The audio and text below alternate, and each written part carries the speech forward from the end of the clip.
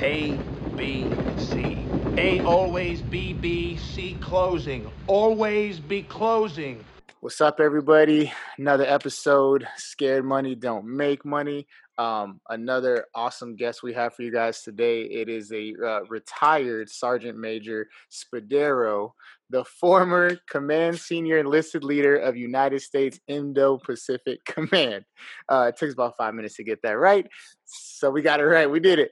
Anyways, as always, we got your boy Roy here to just, I don't know if he's got smart glasses on today. I guess we'll see.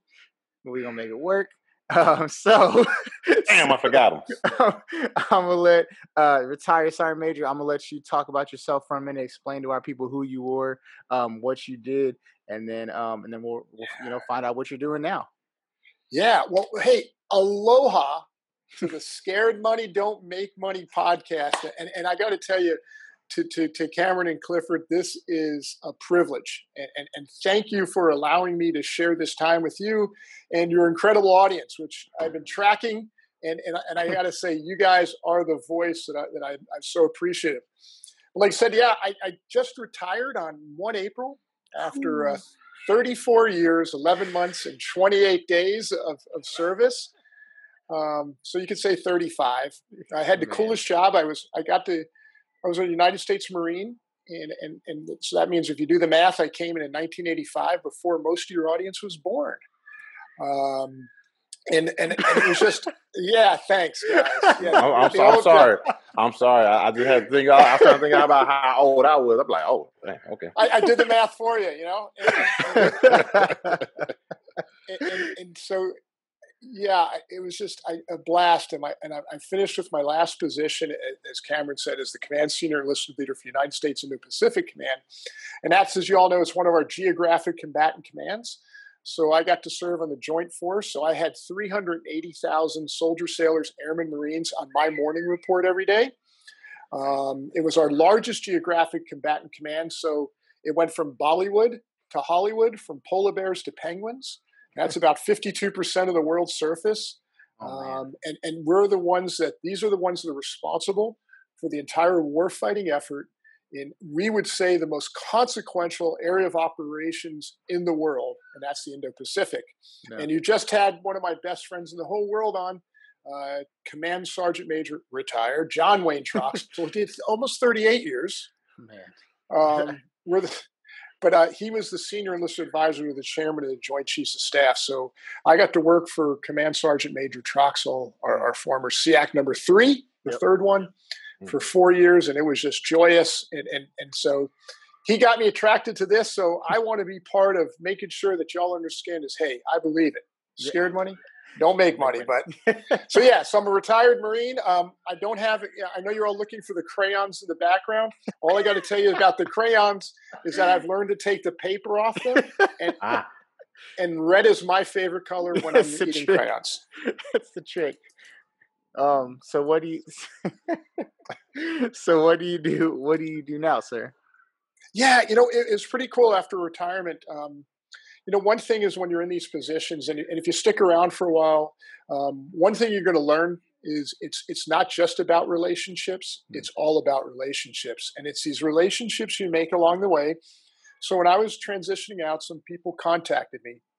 And so now I'm serving as a board or consultant member for a bunch of different organizations. And I don't know if I could say them on here and let you know what I'm doing. By all means, you're straight. Yeah. Well, I serve along for Beaver Fit USA. And now Beaver Fit is probably some of the coolest things you'll see out there if you're concerned about your health and wellness. So if you go to any of our gyms right now, you're going to see a Connex box. And inside that Connex box is material that can be pulled out. It's completely deployable, but it's just not that Connex box for high-intensity training. It's stuff that we have in the gym. So Beaver Fit was created by Tom Beaver, who's out of the United Kingdom, and 2 other guys here in the United States. Yeah. And they started Beaver Fit to take care of our warfighters with the equipment that they want. So the warfighters actually build this equipment to their specifications. So I consult with them. I work with a company called Bravo Sierra, and they're a company that's concerned with Oh, okay. Hope you use the stuff. That's why I smell and look so good right now.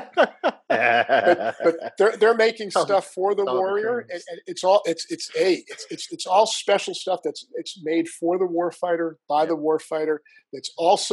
That's concerned about making them most prepared and ready, especially when they're deployed, with a bunch of product that's incredible. So if you go to their website, bravosierra.com, you'll love it. But probably the coolest gigs I have is I'm with the Robert Irvine Foundation. Okay.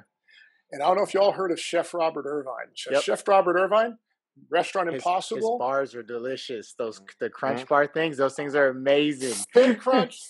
Yes. Fit Crunch. Buy Fit Crunch, get Fit Crunch. It's sponsor this show, Fit Crunch. You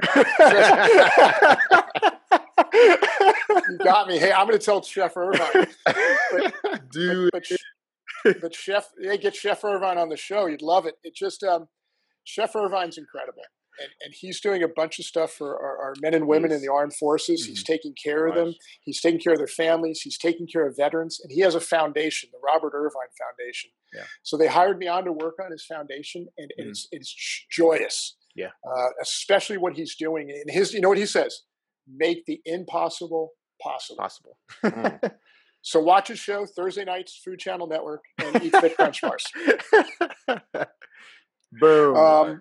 But one of the other cool things I'm with, and probably Command Sergeant Major Troxel spoke about this, is FitOps.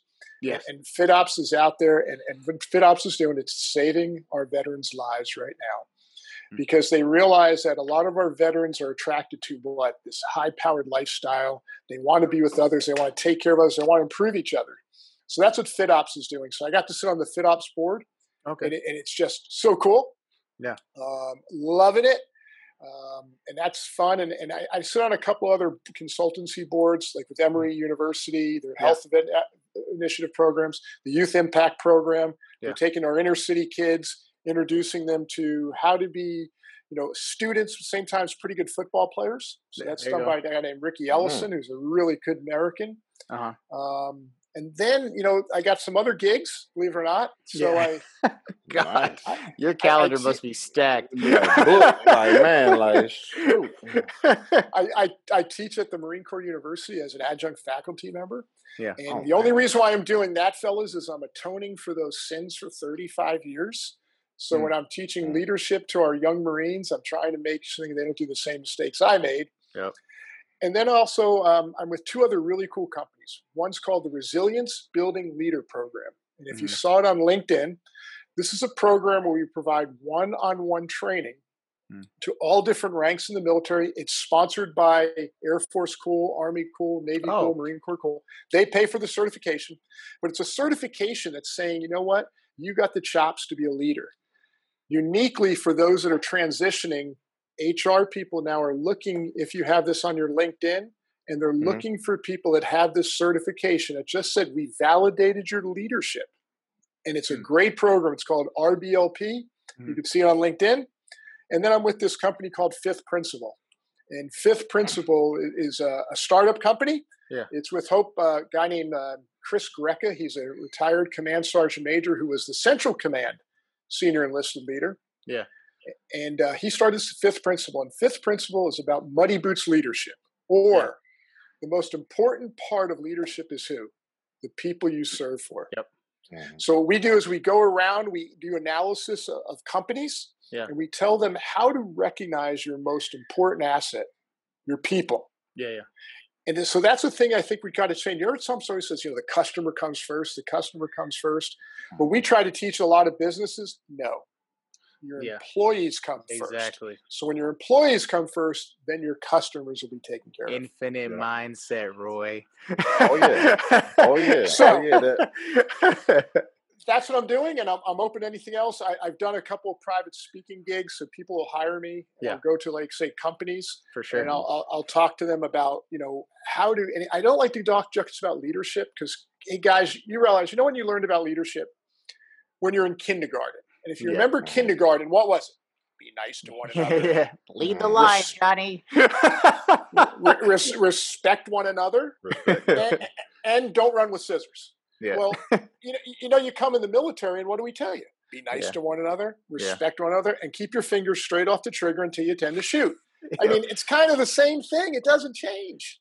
Yeah. So I get to do stuff like that. So, yeah.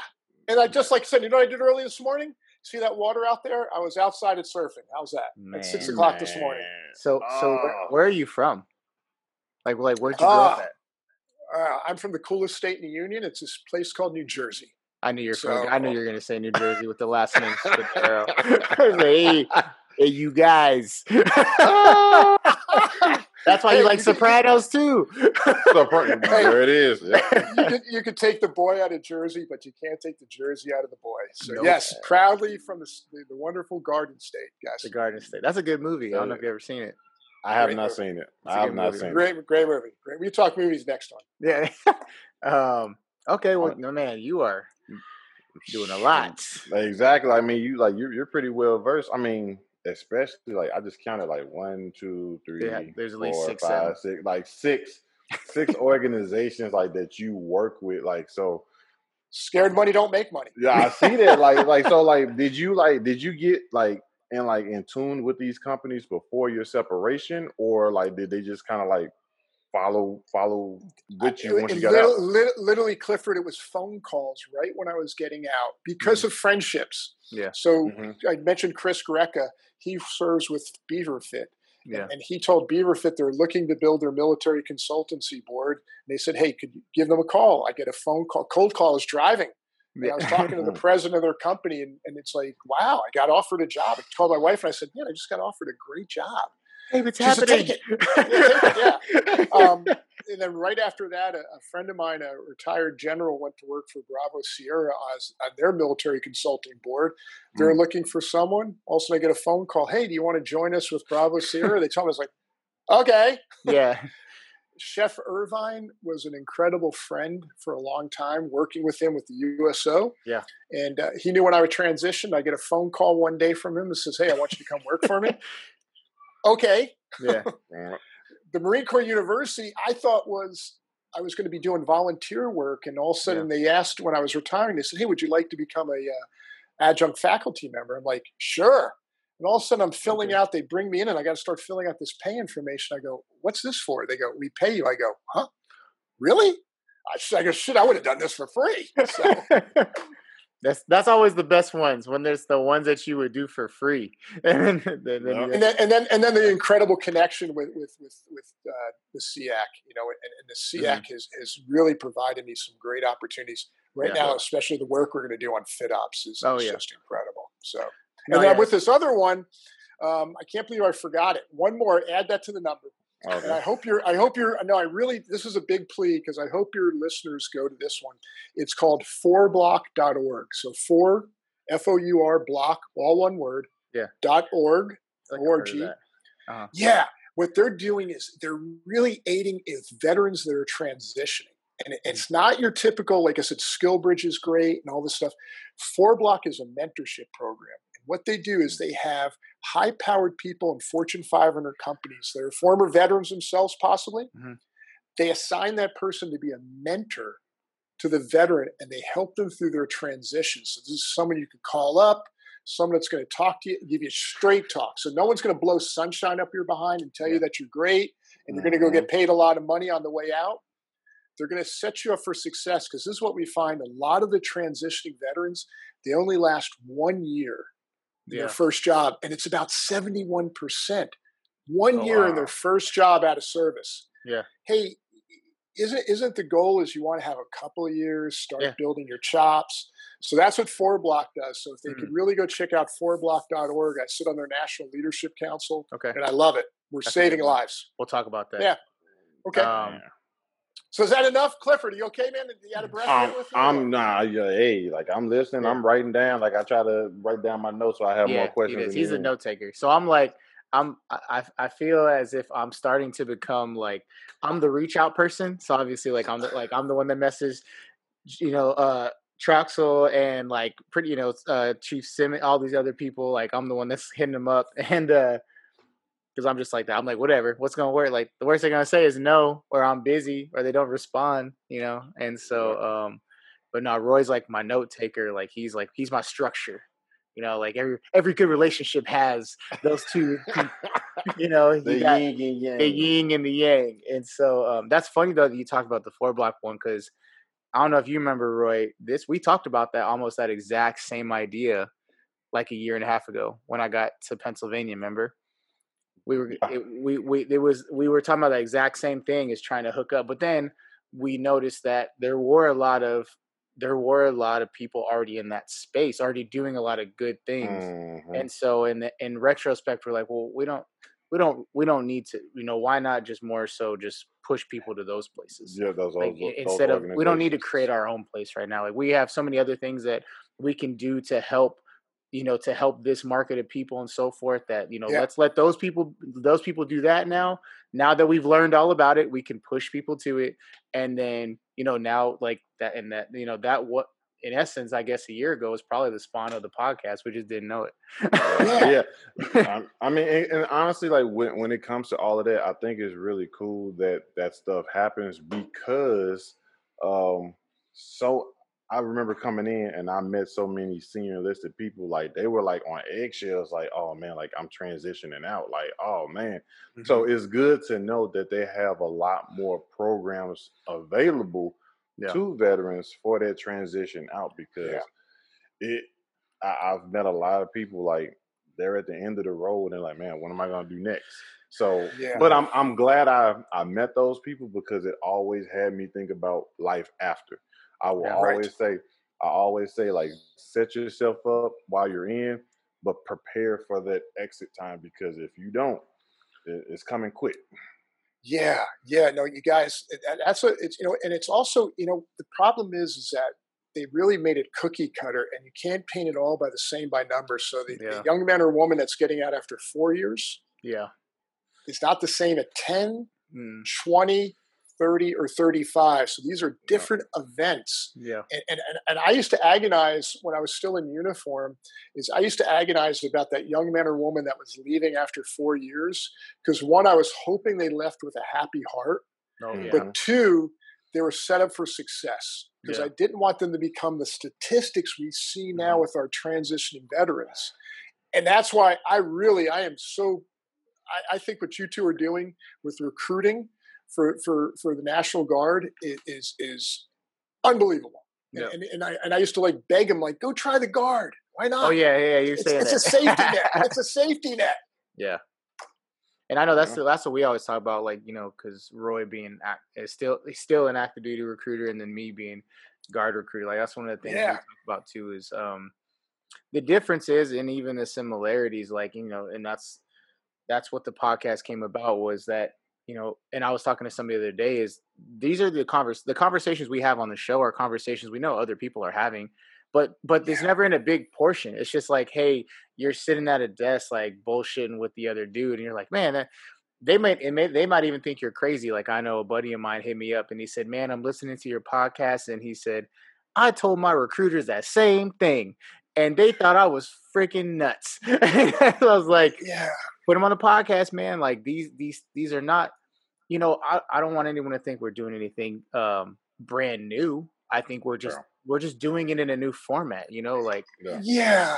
That's why we're bringing the new school to it. No. This is why it's critical, and I hope this is why it's important what you're connecting to your listeners. This is where I think, as the old guy looking now at what need to be done, is your voices, because your voices are critical. If you want to know something, you're being listened to. And I mean, I was, a young man that I'm working with here in Hawaii just got out of the Army. He was an entrepreneur, started his own mail company, box service. It didn't work out because of COVID. Yeah, he's looking for different things now. I was just saying, hey, I'm going to be on Scared Money, Don't Make Me. He goes, I listened to that. Yeah. and that's where it's like one of those points you're like, yes, Clifford and Cameron are the voices that our young folks need to listen to right now, because they're going to listen to you. They're not going to listen to me. Okay, don't, but listen to you. Yeah. No, for sure. That is one of the things. Yeah, hey, I mean, I'm older. That's the only reason why. I mean, I got one question though, because I wanted to ask this question before I forgot, because sometimes I do forget. How did you join the Marines? When you joined, what led you down that path of like, you know what? I think I'm gonna just go do that. Yeah, that's always interesting to me. Yep. Yeah. All right. Well, it's a funny thing is that I was in Rutgers University, of course, typical New Jersey. Right. Yep. And I was having a lot of fun. And I was, I was getting into senior year, but more importantly, my dad was a Marine, my brother was a Marine, and I got to the point where I said, hey, I think I'm wasting a little bit of time and money here at the university. And I said, I need a change, and I need drastic change, and I need something and I also wanted the challenge. Yeah. And I knew the Marine Corps to me represented challenge because I heard my dad always talking about it, my brother talking about it. I saw their service. My dad was a Korean War vet. My brother was a Vietnam War vet. Yeah. And I was like, okay.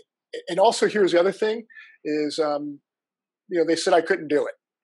And I accepted a challenge from my family because they said, look, you're a mama's boy and you're not going to make it 6 months. 35 years later. Yeah. But that was a good driving thing though. And it was a motivator to me is that I'm not going to fail or quit because I thought I was quitting college and that was a failure to me. Yeah. Yeah. And I had to, in my mind, how do I make up for this? So let me go to the most drastic thing. And I still remember that first day of recruit training when the drill instructor woke everybody up at 4:00 and you're like going, oh my God, is this a bad dream right now? But you suck it up. And all of a sudden you get through recruit training and you're like, okay, I accomplished something. Yeah. And everything in the military becomes then is certain challenges are presented to you that you keep doing different accomplishments. Yeah. And it starts feeding you that you say, I could do this. But you're also showing, I wanted to show others that, you know what, I can be a Marine and I can accept, everything that the Marine Corps offered. And so anything they were doing too. So early on in my career, I was afforded a really cool, different positions. I got to become a Marine security guard, which was really cool. Okay. At the embassy, right? Yeah. Yep. Yeah. Nice. I be learning. It was a blast. I mean, here's this kid from New Jersey, and I had less than 2 years in the Marine Corps, and I end up in the Ivory Coast. Mm-hmm. And I was like, wow. Then I went to Botswana, and I'm like, wow. Then I went to South Africa, and I went, wow. And it's just, this is cool. I mean, I'm a kid from New Jersey, and look where now I'm overseas. Yeah. So, and that's when I decided to stay in, and it was funny because I thought I was getting out. So after the first 4 years, I thought after I was finishing Marine Security Guard, I thought I was getting out. And my mom, who had a real bad problem when I signed up for the Marine Corps, I remember telling my mom, hey, I think I'm going to get out. I wanted to go become an LA police officer back then. Yeah. And she sent me a Western Union telegram. And I don't know if you guys remember this. Man. This is the old day before faxes and stuff like that. The old WU? Yeah. My mom sent me a Western Union telegram. I was in Botswana. And she said, Anthony, if you get out of the Marine Corps, I'll break your knees. Love, Mom. I called up the career planner, signed on for another 4 years, never looked back after that. Hey, Sergeant. Wow. And then they're asking you like, so what made you change your mind? Like, my mama said she gonna break my knees. And I think that's like the typical thing. When you're going through that time, it's like, what am I going to do? You're trying to find your way. You're trying to chart it. I kind of knew it was the Marine Corps, but but then once you sign back on, you just don't look back, and they never did after that. And it was literally. The only reason why I stayed this long was the people. Yeah. It was the people. And I'll always say it was the Marines. And then I got to go to the joint services. Yep. Man. So hold on. Why the Air Force y'all so good? Wait a minute. Now, I used to do a list why I love the United States Air Force so much, and wow. Well, no. First off, the chow halls. Yo, they are fire. They are fire. All right. But here's the other thing that blew my mind. Offutt Air Force Base. What? Wait a minute. I've heard that. It was voted #1 in the Air Force. The biggest gym in the world. Yeah. I was in shock. And I mean, it was like a Marine's dream when I was there. I was just like, look at this place. You could never do the same thing twice. You know why? But Global Strike Command. They got they got all the money. But no, yeah. But it was along the way, and this is and I've talked to a bunch of my friends that are chief master sergeants in the Air Force, and there's one thing that John Troxel always talked about is the real difference maker among us all is when you don't see the uniform, you see the person. Yeah. And so this is the thing is that not only the Air Force. I have so many brothers I consider that are Army command sergeants majors, Navy master chiefs, Marine sergeants majors, master gunnery sergeants. This is an intense brotherhood. Yeah. And that's like, and I'm sure you guys are realizing that, that the other, your guys and gals in the Air Force that you serve alongside are just great people. Yeah. Most of them.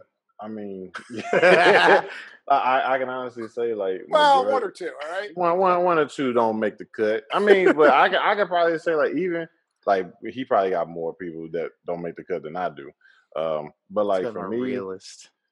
It's just the experiences and the people. It's just I always told people when it was time for me to re-up again, it was because I was still having fun and kind of sort of I didn't know what I wanted to be when I grew up. Yeah. So the experiences that you have, like you said, like being from Jersey and like me being from St. Louis, it was just so many things I got to experience like in your wildest dreams you just wouldn't imagine. So yes, I can only imagine 35 years of experience, like and the levels that you held. I know you got stories for days. I think one of the main lessons I especially these last couple of days, because as Roy knows, like I go from 0 to 100 super quick. So real quick. Very quick. And so I dive into stuff. And so like I've, since we've been doing the podcast, every single night I'm up researching. How do people start their recruiting companies? How do people get into sales? What are the best sales sites? And it's funny, I talked to a lady today. She contacted me on LinkedIn and she was like, what is your industry? Or like, what are you and your friend, like, what's the podcast? What are you guys trying to attempt? And it was funny because I was going to tell you, Roy, I think this is the first time I actually had to put it on like paper. And I was like, oh God, I got to make this make sense. Cause this lady probably knows what the hell she's talking about. And I was like, well, we, are doing the podcast and we eventually want to open up a consulting and recruiting firm. Yeah. So I thought I was good. I was like, bet, we're good. And she said, well, no, like what specifically though? Like, what do you want to do? And I was like, oh, damn. And I was like, well, we want to do, consulting and recruiting management is specifically for recruiters, talent management teams, human resources, and the general management teams of a company. And she's like, okay, that'd be told. And I was like, does that make sense? Like, I even asked her, I said, does that make sense? Yeah. This is my first time putting it on paper. And, and I'll be, and she said she said it's okay. Like it may not, even if it didn't come out the first time, like it's just how it happens. And I said, well, how did you get started? If you don't mind me asking. And she kind of told me, and she said, honestly though, you just fail until you make it. Yeah. And I was like, gosh. And I think it's funny, just what, take the lesson from the military, especially, and I try to explain it to my civilian friends and things like that, is they literally start out by breaking you the hell down. Like they make you fail. Like they don't care. Like you could pick up your bag 15 different times, but they'll tell you all day you didn't pick that shit up right all 15 times. But then, all of a sudden your squad picks up the whole thing right the same time. And you're like, sure. We failed 15 times, and on time 16, we finally got it right. And I think that's something I really try and press to people, even myself, is that with success comes failure. Like, yes. And if you're successful without failure, then your success is probably going to take a nosedive at some point because you haven't learned those lessons that you got to learn. Yeah. The thing I think we have to start addressing though with that too, especially with some of the older people, is what blocks us is ego. And it's a lot of times, it's not so much trust. And when I'm doing this and I'm teaching this, and I says mostly to older people, it's ego that blocks them because their ego is either preventing them or afraid. Scared money don't make money. They don't want to take that chance. Can't be scared. Right. And that's what usually ego is such a, man, it can really be debilitating to folks. And that's why, you're trying when you're working with folks is how do you get past that? Yeah. And that was interesting, like how that woman was helping you, and look at that, the quick lesson that you got for free from that. And I mean, look what it forced you. You said, wow, I don't have this. I got to go put this on paper. I have to think it through. Mm-hmm. And I think this is the critical thing when we're trying to tell, especially transitioning veterans, is start thinking 5 years beyond. I know that's hard. Yeah. I know that's difficult, but I need you to think, where are you going to be from there? Mm-hmm. It's the same question when I ask people when they join. Where do you see yourself in 5 years? If you join and if you don't. And like you said, it's almost like how people talk about like a goal is not a goal until you write it down or something like that. It's just a thought. It's the same thing. Like I always talk about people hear me recruit sometimes and they just laugh at me because people try and give me like, general answers. Oh, I just want to serve because I want to do this. And I'm like, but that doesn't answer the question. Like, why are you doing this? Like, what do you want to gain? It's okay to say that you want to gain something from doing this decision. I think that's enough. People are scared to say what they want to gain because then they have to understand what it's going to take to get it. Exactly. Yeah. Yeah. And how you guys get to work with that, and I think that's the thing that you're working, especially now with the generation now. Yeah. And trying to see that. And I got it, trying to ask him for 5 years. Well, okay, let's talk even 3. Yep. But I'm trying to say is where do you position is a lot of times we're so worried. I don't mean to sound military in this, but we're so worried about the tactical or what's in front of us. We don't look at the strategic or the long-term effects of what it can mean. And I got it when you're 22 years old. Yeah, I was 22 years once too. And all I was worried about was 23. Yep. I wasn't worried about 28. And it's easy for me to say that now. Yep. So I think this is where though you all are relating it a lot better. Yeah. To that person at that sweet spot. And especially how you want to help people transitioning, setting them talent management, putting people in the best. One of the things we're suffering right now is, like I said, is so many of our veterans don't last that long their first year of employment because one, they're unhappy. Yeah. And why are they usually unhappy in exit surveys? They're missing the camaraderie that the military was affording them. Correct. Yep. Something went away. So how do we get them in organizations that they're going to feel that same type of camaraderie? A lot of them, hey, they want to go make a lot of money. Don't blame them. Everybody wants a lot of money. Right. I don't blame them. But sometimes, when you're trying to talk them through, it's like, if you could like give a little less money, but you can't wait to get to work every day, isn't that worth it? Where I've seen a lot of transitioning veterans, they've gotten to make a lot of money their first year, but why they're leaving it is that it's kind of aimless. It's very cutthroat. Yep. So, if they're willing to give up a little bit, but to join an organization where they feel socially aligned, they can't wait to go to work every day. Yeah. Well, isn't that kind of worth it? No. Oh yeah. We have a family friend. She's known me since I was really small, and she's out here in California as a lawyer. And like the last time I had talked to her, she was working one place, and then I talked to her, recently, and I was like, "Oh, how's the job going?" She's like, "Oh, I got a new job," and I was like, "You got a new job?" Like, and that's not normally in her character either. Is she's and she's like, "Yeah, man." She's like, I wasn't as happy as I thought I was going to be. Like I was managing a lot of people and the organization, it wasn't driving for me at the time. She said, so you know what? I took a pay cut. I went to this other sector, and she said, I'm so happy now. She's like, I get to practice the way that I want to practice. I go home and I spend time with my family, and I don't have to stress about anything. And I think that's one of the things I've really been trying to talk to people about is like, man, like if there's anything that crossing over to the Air National Guard taught me, it was like, man, money ain't everything, man. Yeah, yes, yeah, and it's kind of, that's the one thing too. We have to when you work for Uncle Sugar, remember Uncle Sugar's providing a lot of things that you don't realize. And then when all of a sudden you depart Uncle Sugar, and it's like a lot of these things disappear, and you're just getting a straight salary. Yep. Yeah. So I mean, how do you sit there and how do you talk? What is the true essence of a salary? Yeah. What are the benefits from it? What are you preparing? And I got it. When you're 22, 23, you're not seeing it. Yeah. You see, I see it now. 3 kids and a wife. Yeah, but how do you sit there? And I think there's ways, and that's why I think where I want your generation is how could you at least make those connections that at least plant some seeds that they're like, okay, I'm going to try to get my act together. I'm going to try to succeed. That's what I worry about.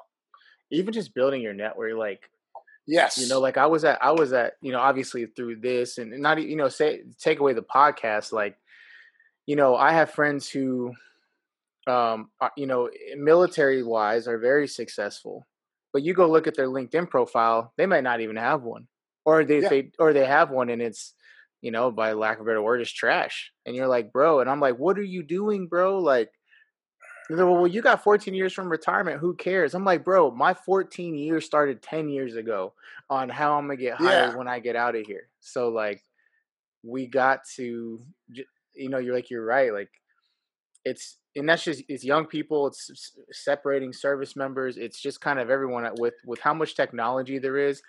People don't even have to call you anymore to figure out if they want to hire you. And that's one of the things I'm also starting to learn is like, ATS, applicant tracking system. I just learned that. I just learned that recently. It is, it's the term that the companies use as far as like the algorithm that spits out the resumes to the hiring people at the company, which obviously is not good for a recruiter and it's not good for the applicant. So, yeah, you just touched on a great thing, is that even the importance of LinkedIn and the right LinkedIn, and it's when you go through the transition readiness seminars, there's whole classes now on the effectiveness of LinkedIn, and a lot of times, like you said, they get the right picture up there. Yep. How many times do they have the wrong picture? Hey, look, the funny little selfie that you're taking in the car with the sunglasses trying to look tough. Hey, some HR person's not going to take it. And they tell you to have that presentable picture with a smile. That's critical. It's cleaning it up. Yeah. Because you just said it. And a lot of times now they're just doing that quick algorithm search. And in 30 seconds, they're going to determine if you're going to go to the next level. So your whole life that you're working on becomes 30 seconds to an HR person right now. So how do you, that's critical. And how do we get young men and women to start realizing it? And also too, LinkedIn, hey, Facebook is Facebook, LinkedIn is LinkedIn. Yeah. And then some people are starting to, they cross those lines with LinkedIn. Well, here's the other thing is the HR folks are looking at your LinkedIn profile. And if it looks like a Facebook thing, they don't, they're not going to take you. And I got it where Facebook is fun and Instagram is fun. And hey, those are those realms. But also too, there's a little bit of discretion that's needed. Yeah. Because they're also looking at that now and you're putting it out there. So you're damned if you do, damned if you don't. Yeah. And if you want to have the crazy Facebook pages with all the crazy stuff, okay. Yeah. But when the super XYZ Fortune 500 companies not calling you back. Yep. And that's why people don't get either. They're like, but I have so much. I'm like, bro, like, yep. Yo, presentation. It's honestly, to this day, I always say, like, as people like move forward, like going to like political arenas and things like that, like, man, you pretty much got to tell your kid, like, from birth, like, look, you can't have a Facebook page because you might want to be president one day, or you might want to be a senator one day, because that they I mean, yo, it's so much. What's that? The digital track record, or digital footprint? Yeah. Man, like everything, bro. I'll be scared for the day. Like my kid, like, can I get a Facebook page? No, negative. I just had a picture from when I was in recruiting school pop up on my Google Photos thing, Yeah. I deleted. It was like a meme or something. I deleted it 6 years ago, and it just popped up on my Google. Never even like. Yeah, I mean, here's the other thing that's really hard with that too, and this is a whole another podcast to talk about. But it's this weaponization of social media right now that the bad guys, the adversaries, are doing. No, but it is. It's called the weaponization of social media. Troxel and I have talked about this at length in another podcast we did about the issues with this right now, because the adversaries use it. But for instance, if you were to put my name into if you just put Anthony Spadaro on Facebook, look how many profiles come up that aren't mine. Same with Instagram, same with Twitter, which I'm active on. So many fake accounts. And they're just pulling these public pictures. So these pictures are already public, and you're hoping they're a good picture, please. Right. But these bad guys are using it. They're using it to scam and stuff. So this is another thing about social media, how you have to be smart about it. Yeah. Because the adversary is using it, and you really always want to make sure you're doing that. A good friend of mine, Scott Stalker, used to be over at our NSA. What a name. And he works at the NSA? Wait. Why don't it's even better? He's now the command senior enlisted leader for United States Space Command. Oh, I want him. We could get you. We could get you him. He would love it. That's one phone call. Trox and I call him. He'll just say yes. What time do you want me on? But he used to say the coolest thing is that we teach weapons maintenance. What we don't teach to our young men and women in uniform is social media maintenance. And I got it. And I said, look, I know what you're trying to do on it. Okay. But there's still, remember, some things could be seen. And don't blame me if we're not, or you just said it perfect, Clifford. You got to start doing it from day one. I know some guys that didn't get positions because their wives' social media pages were not the best. There was that guy who got fired. He got fired because of that thing his wife did in San Francisco, where she was badgering that dude. They fired her and they fired the husband. Yep. It's called employment at will. Exactly. That I learned about that, and that is crazy. But you're right. Someone took my stuff. I don't know. Did I tell you that, Roy? Someone they didn't take my pictures, but I showed Adrian. Somebody tried to add me on Facebook, and I was like, I don't know this person. And then I looked at the little header stuff where if you look at my Facebook, it says I love food, music, I do a podcast. It was copied verbatim. And I sent it to Adrian, and I was like, yo, check this out. And then one of my recruits, he just posted on his Instagram that somebody stole all his Instagram stuff too. All his pictures, name, all that. I mean, I was trying to do the LinkedIn and stuff like that, and I just put scared money don't make money on Facebook, and also I'm looking at 50 sites, and I'm like, huh? Yeah, we're still it's funny because if you look up "scare money don't make money" on Google, it's a couple episodes of this here, this thing there. I think, but we're really kind of the first people to actually try and make a platform out of it. And I love it. Like I said, this is even you're saying it's so powerful. I mean, it's kind of funny because to me, when it comes to being scared, by nature, sometimes we're just fearful of something. Like you said, the fear of failing. Sometimes we just got that intrinsic motivation of you just want to prove everybody wrong. Mm-hmm. I think a lot of times for some people, and I heard when it was Michael Jordan on the docuseries. I don't know if you've seen it. I didn't watch it. I didn't watch it yet. You didn't watch it yet? Oh man! So I don't got time to watch TV, dog. I'll be researching. I know. I researched too, but this is a good one. That was research. It was he made up a whole conversation with another player and went out there and dominated the second half because he just needed a reason to just light a fire up under himself. You know what? Guys. Yeah, I mean, I used to talk about this when I would do town halls with a lot of the younger men and women. And like I said, I'm not a fan of the next two people I'm going to mention, but I have this deep respect for them. I'm not a fan of Tom. I'm not a fan of Tom Brady because I'm a New York Giants fan. Oh, there you go. Okay. And I'm not a fan of LeBron James because I'm a New York Knicks fan. Oh, okay. But Fair. I think they are the two premier athletes in the world. And you want to know why I respect them so deeply? If you ever look at their lives, they control it because you know what they want? They want one thing and one thing only, is to win championships. Yep. And they devote their entire year they do to trying everything. Their whole life is geared to it. Yep. But they're so disciplined in their approaches. And like you're saying, they already have this discipline. Why? They want to win. Yeah. Okay. Now, they get paid a lot of money. No doubt about it. And I feel they earn every dollar. You know why? Because they spend part of their own money to make themselves better. You know, Tom Brady has his own people that do his food, his workouts. Yeah. But he's in his 40s and he's winning Super Bowls. Yeah. LeBron James, he could go to any place. But what does he do all year long? He practices basketball. Yep. And he's devoted to it. And you know what? And he's also a good person. His message is right.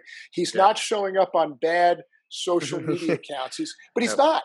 No, because he's not you know at why? all. He doesn't want to destroy that image. Yep. So he's devoted himself to that. But he pays a lot of his own money to make sure that happens. Yeah. So, like I said, as far as their teams, not a fan. But them as human beings and the models that they're doing, I could look at a disciplined life. Yeah. And I can relate that to people in the armed forces right now. Is that, look, if you try to take and all the advantages that the armed forces are offering you, you don't have to pay for it. Yep. But you could be the best person in this and then get out and capitalize on this. Yep. But again, they have a vision. Yep. And you said Michael Jordan, he wrote this down. It's the best in the game ever. Why? Yeah. Look at this guy was single focus was to be the best. that discipline, it's kind of crazy how, like, even in the armed services, like, you learn the discipline, but then for some people, it either taper off to a far left, it stays stagnant. But that discipline, I think sometimes we have to refocus our motivation. Because I know for me, like, I just try to find that next thing that I haven't conquered, and I you know what? I'll try that, and if I fail, okay, I'll try it again. Good. Yeah. That's right. Well, you know what I call that, though, is I call that sustainability leadership. Yeah. Mm-hmm. And it's something we need to practice is sustainability leadership or sustaining things. And that's what I think we see where some airmen might fall off. Because I think, every airman or soldier or sailor or Marine, like they graduate recruit training, they're like, hey, this is good. Yeah. I'm pretty proud. I'm pretty excited right now. The recruiter got me over there. I'm feeling pretty good about myself. And then they may go on to their MOS or A school. Yeah. And they're still feeling pretty good about themselves. All of a sudden, they get to their next unit, and it's how they're received is going to depend which way they're going to go for the next 4 years. It's either going to be a good path or a bad path. Yep. If they're treated like crap when they get to their first unit, I guarantee you that person's not re-enlisting. Yeah. No, 100%. But if all of a sudden they're taken care of, they get a good mentor that says, this is what you need to do. That's sustainability leadership. Yeah. Well, like I said, it sustains itself throughout a career. So thank God, when I got to my first units, there was people that cared about me. Yeah. And then I said, man, this is important. But look at, like I said, when you first came in, there might have been some people there that those first units that weren't the best examples. And people are like, why should I stay in if there are going to be people like this in the military? Yeah. That's what I tell people when I came into recruiting is, because I like we talked about earlier, before we started recording is, some recruiters have good experiences, some recruiters have bad experience, and I always tell people, Roy and I were very fortunate to have the flight chief that we did because I'm a firm believer in that he made recruiting for us what it is today. Because how we had gotten there and it had been a different story. Maybe we wouldn't have taken to it as much as we did. Yeah. And so I tell people that all the time, like, hey man, I'm sorry you got a rough patch this first time around. I was very fortunate to have who I did, because he, showed me the light per se, and it motivated me to want to be better. Yeah, and now you'll remember that person, right? Oh yeah, yeah. Boss Oh man. yeah. Oh he yeah. knows who he is. Oh yeah, do a plug, man. Throw the name out there. Like yo, we still talk to him now. I mean, but like it's. I think I deal with it as a recruiter. Like we meet so many people now, but here's the downside. A lot of people will like block their own blessing or their own opportunity because of like, oh well, I heard this is bad. Like it's kind of like joining different branches. Like, oh well, no, I'm not gonna go over there because I heard this or that. Like, but did you do it? Like, no. So just because their experience was one way, why are you gonna block this opportunity for yourself? Yeah. And I don't know, why do we have such a mental block for certain things? Like I'll use a simple analogy: trying food. Oh no, I can't try that because like my dad said it's not like I try to make it my business to try something. Like if I haven't tried it before, like I give it a shot, and then if I hear it another time and it's prepared by somebody else, depending on my first experience, I may or may not try that shit. But what a great analogy! Well, even the military. How like we talked about earlier, the stigmas and stuff like that. You put the Army, you put the Air Force and the Marines next to each other. What are people automatically going to probably jump to 9 times out of 10? Probably the Air Force, right? But look how successful you've been. Mm-hmm. You know what I'm saying? And I think that's what people don't understand is it's not about the initial offer. It's about what you do with that offer and take it to where you can. Yeah. I mean, and there's, like I said, there's so many different factors, and you know this specifically as recruiters. It could be that family connection. It could be a school teacher. Legacy. It could be a neighborhood friend that came in and said, "This is why." You know, it's hard to say. I mean, you got the Army, Navy, Air Force, Marine Corps, and the Coast Guard thrown at these young men or women. You know, look at the hyper competitiveness and what all wants to offer. Yep. And like I said, I'm never going to say one is better than the other. And you could put me and put me through the torture racks. I'm still not going to say one's better than the other. I'm not, because I think that does such an injustice to all these men and women that wear this uniform. Because I used to tell everyone, when I look at our uniform, and if I put my hand over this part when I used to wear one, if I put my hand over this part, just this 3/4 of what's over the left pocket, the only thing still left is U.S. Yeah. And I said, that's the one commonality all our uniforms have is that U.S. Yeah. And you know what? And I'm in the United States, not the un-United States. Yeah. And so, you know, I said, like, I don't really care really what uniform you have on. Yeah. It's just that you're serving. And I'm not going to say, and I'm never going to do the jokes. You know what I mean? When I was a young guy, sure, I participated in all the jokes. I have a great one. And I could pull every service joke right now for 3 hours of a podcast. But, you know, when you get a little bit more mature, and you know, I think what it is when you go to, when I deployed overseas and I started, you know, deployed, you know, to Iraq, and then I deployed to Afghanistan, and I was in joint services, and it was like, whoa. Yeah. Wow. This is no difference, man. And everyone wants to kick ass, and everyone wants to beat a bad guy. Yeah. And that's our unifying factor. That's right. Unity. Yeah. Like I said, but like I said, that's the only thing that troubles me is sometimes right now I think we're in the un-United States instead of the United States. So. Yeah.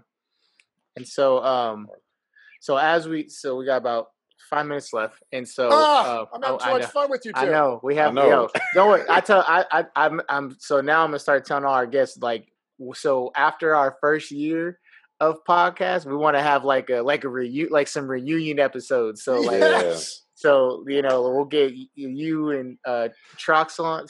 Same one. You got to put us together. We're gonna talk Sopranos. And then you know we're gonna start hooking people together, and then you know, but so I would say, so from, you know, strictly how you've experienced the civilian sector since you got out in April is like, what advice would you say you've seen, not even just veterans, people getting out of the military, but just as a general sense, where do you think there's a disparity as far as people getting jobs or marketing themselves?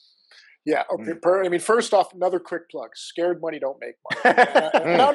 But no, this is why your term resonates, and this is why I'm going to use this now, anecdotally, to just kind of wind it up with this. And what's the difference? And literally, a scared money don't make money. It's that, you know, why aren't you willing to take this risk? And because that's what it is the risk is going to bring the reward. Yeah. And I think it's their egos are blocking them because they are afraid of failure. And ego is one of the things we find is that that will block your failure because you're just going to say, I don't want to attempt it. Yeah. So the problem, though, I see is doing the right transition. And this is the issue, is that the transition readiness is so different, but there's so much offered skill bridge that they have. And there's so many programs out right now that they could experience that will make transition perfect. So again, for someone like Command Sergeant Major Troxel and myself, completely different. 35 years, our Rolodex is different. You cannot compare us to someone getting out at 30 or 20, or you just can't. Yeah. But my advice to, though, and especially like that 20-year veteran or that 30-year veteran that's getting out, the 10-year, is the 4block.orgs, these organizations, getting on them early, building that network, and I bet you that transition is going to be seamless. But thinking the ego is just because you say, I was in the military and they're going to come and hire me. No, not going to happen. Yeah. But the issue is this, and you guys want to set up your talent management. So I did a podcast with 4Block a couple of weeks ago. And this was my challenge to the HR folks out there is I'm going to take any young man who does even 4 years in the military, 5 years that they're an officer. And you know what? They would have gone to at least 1 or 2 leadership schools in that time frame. I said, you show me anyone that you're trying to hire right out there in the civilian world that has any type of leadership experience from the get-go, says not going to happen. Yeah. So this is the one thing, at least our folks in the military had that leg up. And the longer they stay in, so if you do 13 years like you did, Cameron, you went to 2 leadership schools. I did. All right. When you go to work for Lowe's or Home Depot or anyone, Amazon, you know what they're not doing? They're not sending their folks to leadership school. No, We invest on that. So that's what I'm saying is that at least that veteran, they have to capitalize on it, that they have these advantages over that 22-year-old that, they said, well, the 22-year-old, why don't we just take a chance? Okay, take the chance and fail because I'm at least going to give you someone. And here's the thing, though. One last thing. When we're like, say you get out at 26, 27, or 28. Okay, I got it. Yeah. Your boss might be younger than you. Yeah. Okay? Yeah. Okay, but let's look at the military. Yep. When a second lieutenant comes out and joins your unit, what do you call them, even if you have 30 years? Yep. You know what you call them? Sir. Yes, sir, or yes, ma'am. Yep. So don't tell me the military is going to have some problem, because we know how to understand it. What I do warn them, though, if you give that military person a chance, soon people will be calling them sir or ma'am. Yeah, for sure. So what do you see? So what do you see from a civilian aspect when someone's trying to get a job so far? Yeah, I think they're not marketing themselves correctly. Yeah, but the problem is there's too many ways, and this is where I need your guys' help, especially if you're going to be talent managers and HR professionals. Is that the problem is when you're going through these searches, they say, well, you got to write a resume for this, a resume for that. There's no universal resume. Correct. So how do we help them to at least get the different types of resumes out there that are going to get to that algorithm you mentioned, and that 30 seconds is going to work. So I think this is the issue, especially with a lot of the organizations we have benefiting military veterans, is how do you get that right resume out there? Yeah. And someone tells them oh, you have a great resume, and also they're not getting a job. Yep. Then someone else looks at it, oh, this resume is not very good. How do you, that's the thing I think we need to work with HR professionals is what is this good military resume for that transitioning veteran that's going to beat that 30-second test? Yeah. No, for sure. Roy, you got anything? Nah, did you already ask the question? What does scared money don't make money to you? I didn't. That's so every show we you've been saying it, you've been living it. Now you got to explain it. You got to explain it. You got to break it down. So what does scared money don't make money mean to you? What was it? We met a month ago when John Wayne Troxel came. He said, I did scared money don't make money. And I bust out laughing.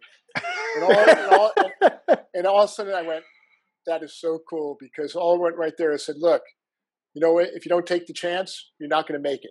Yep. Period. If you don't take the chance, if you're scared, because an old buddy of mine used to say when we're young guys in the Marine Corps, hey, if you're scared, go to church. Yeah. And I used to remember that. And so that's when I heard scared money don't make money. I thought of my one buddy, Kenny Kaiser, used to say, hey, if you're scared, go to church. Not that I'm saying you got to go to church not because you're scared. You go for the right reasons. Yeah. But no. Yeah, no, I got to be careful. It's a phrase, people. It is a phrase. Money's the root of all evil. Right? So you don't have any. But no, like I said, where the scared money, and I want you guys to keep repeating it, is that, like, hey, if you don't take the chance, you're not going to get anywhere. No. So I know a bunch of people out there, I've seen them, are scared. They're afraid. Yeah. And you know why they're afraid? Because they have a shattered ego because someone told them they failed. You know what? I want to tell me because I'm going to try to make it better. Yeah. No. So scared money don't make money. Hey, if you don't take the chance, or who is it? Like Wayne Gretzky said, for every shot you don't take, it's a goal you don't make. Yeah. Yeah. I just saw that too. What is that? What is that one? Yeah, right? Like 100%, 100% of the shots, you 100% don't make. So something like that. Yeah. But that's scared money don't make money, guys, and that's why it just resonates to me deeply. I've been saying it a lot lately. My poor wife, she keeps hearing me right now. With some things going on with COVID, I go, hey, scared money don't make money. She gets you a card, and you like every time you say it, bing. No. I was hoping to see some swag. Make money. That's right. I hope to see some swag. I can't wait to wear the shirt, man. Oh, so my supplier. Man. So I hit so my supplier. So is she's at her and her husband are actually on the way. He's one of my best friends, my buddy Josh. Holla at you. They're PCSing to Alaska. So somebody said the same thing. They went on Facebook. They're like, "Yo, can I get a shirt?" And I tagged her, and she's like, "I'm out of business until I get my household goods." But she made our shirts, and so obviously I want to hook her up because she's a friend of mine and everything. Let me know. I want to be the first to buy one. There you go. Yeah. And so because you know why? Like I said, I want to buy one. You know why? Oh, because no money don't make any That's right. money. That's right there. So you know what I mean. Hey. You can't give it away. I'm also just a tech sergeant. He's just a master, so I don't got these things stockpiled. You gotta buy your own. I buy mine. Oh yeah, it's kind of rough. This mic was like, Yeah, Mike. Then I had to get the light. They kept on talking about I made him get the light. His wife's like, "What can make you buy now?" Oh, man, yeah, that's exactly what. She's looking at the charger like, "What is this now?" Like, look, man, it's for our podcast. Cam said my light is not good, bro. Awesome. But, hey, guys, but seriously, this is, like I said, I've been so excited, especially when I knew when John Wayne Troxell is doing something like that. And I always say when John Wayne Troxell does something, he usually has me at hello. Yeah. Because, his vetting and he's only going to go on something that's meaningful. Yeah. And it means it's meaning a difference and making a difference. And I said, I told you that quick story, and hopefully he gets to listen to it when it comes up, is Julian Eisenberg out here in Honolulu. Mm-hmm. When I mentioned it's going to be on, here's a young soldier just transitioned. And right away he goes, I know that podcast. And I was like, so you're reaching, and that's all I want you guys to keep doing. I'm going to pray that this podcast continues to make it and will do well, because you are that voice. And you're that connective voice to those young men and women in uniform right now they're going to listen to y'all because you're going to connect to them. Yeah. And when you connect to them, you may improve that ego. They're going to be willing to take a chance. Yeah. They're not going to be afraid. And you know what? They're going to make some money. Hey, and you want to know something, though? It's just going to make our society better. It's going to make them better. Yeah. Yep. And it's going to keep that podcast going. There you go. That's it. All right. Well, we appreciate you, of course. God bless you guys. By all means, there will be a reunion for sure. Yeah. I just leave you with this: it's a privilege to serve. Yep. And it's a privilege to serve, and it's a privilege to serve alongside you all and for you all, and especially now how I'm trying to help our veterans. Yes. Mm-hmm. And that's a privilege. Yeah. And I can't take it lightly. That's why I transition. I'm doing all this stuff. You notice everything involves our veterans and their families, because I have to give back. Yeah, I have to. No, for sure. But no, we appreciate you, sir. Roy, you got anything? Any lasting comments? Well, that's. I mean, we already went over time. Like, as always, like, man, we have so much fun doing this. Like, like I said, it's like us talking, like just rapping. just try to always evolve, be better. If you always striving to be a better man, woman, husband, father, mother, sister, daughter, what have you, like you have no choice but to be a better human. And you'll always do fine. So that's how I look at it. That's all I got. All right. Well, hey Clifford. Oh, you go. Cameron. Yeah. God bless you both, guys. Nah, we appreciate you. Appreciate you. That's a wrap. Those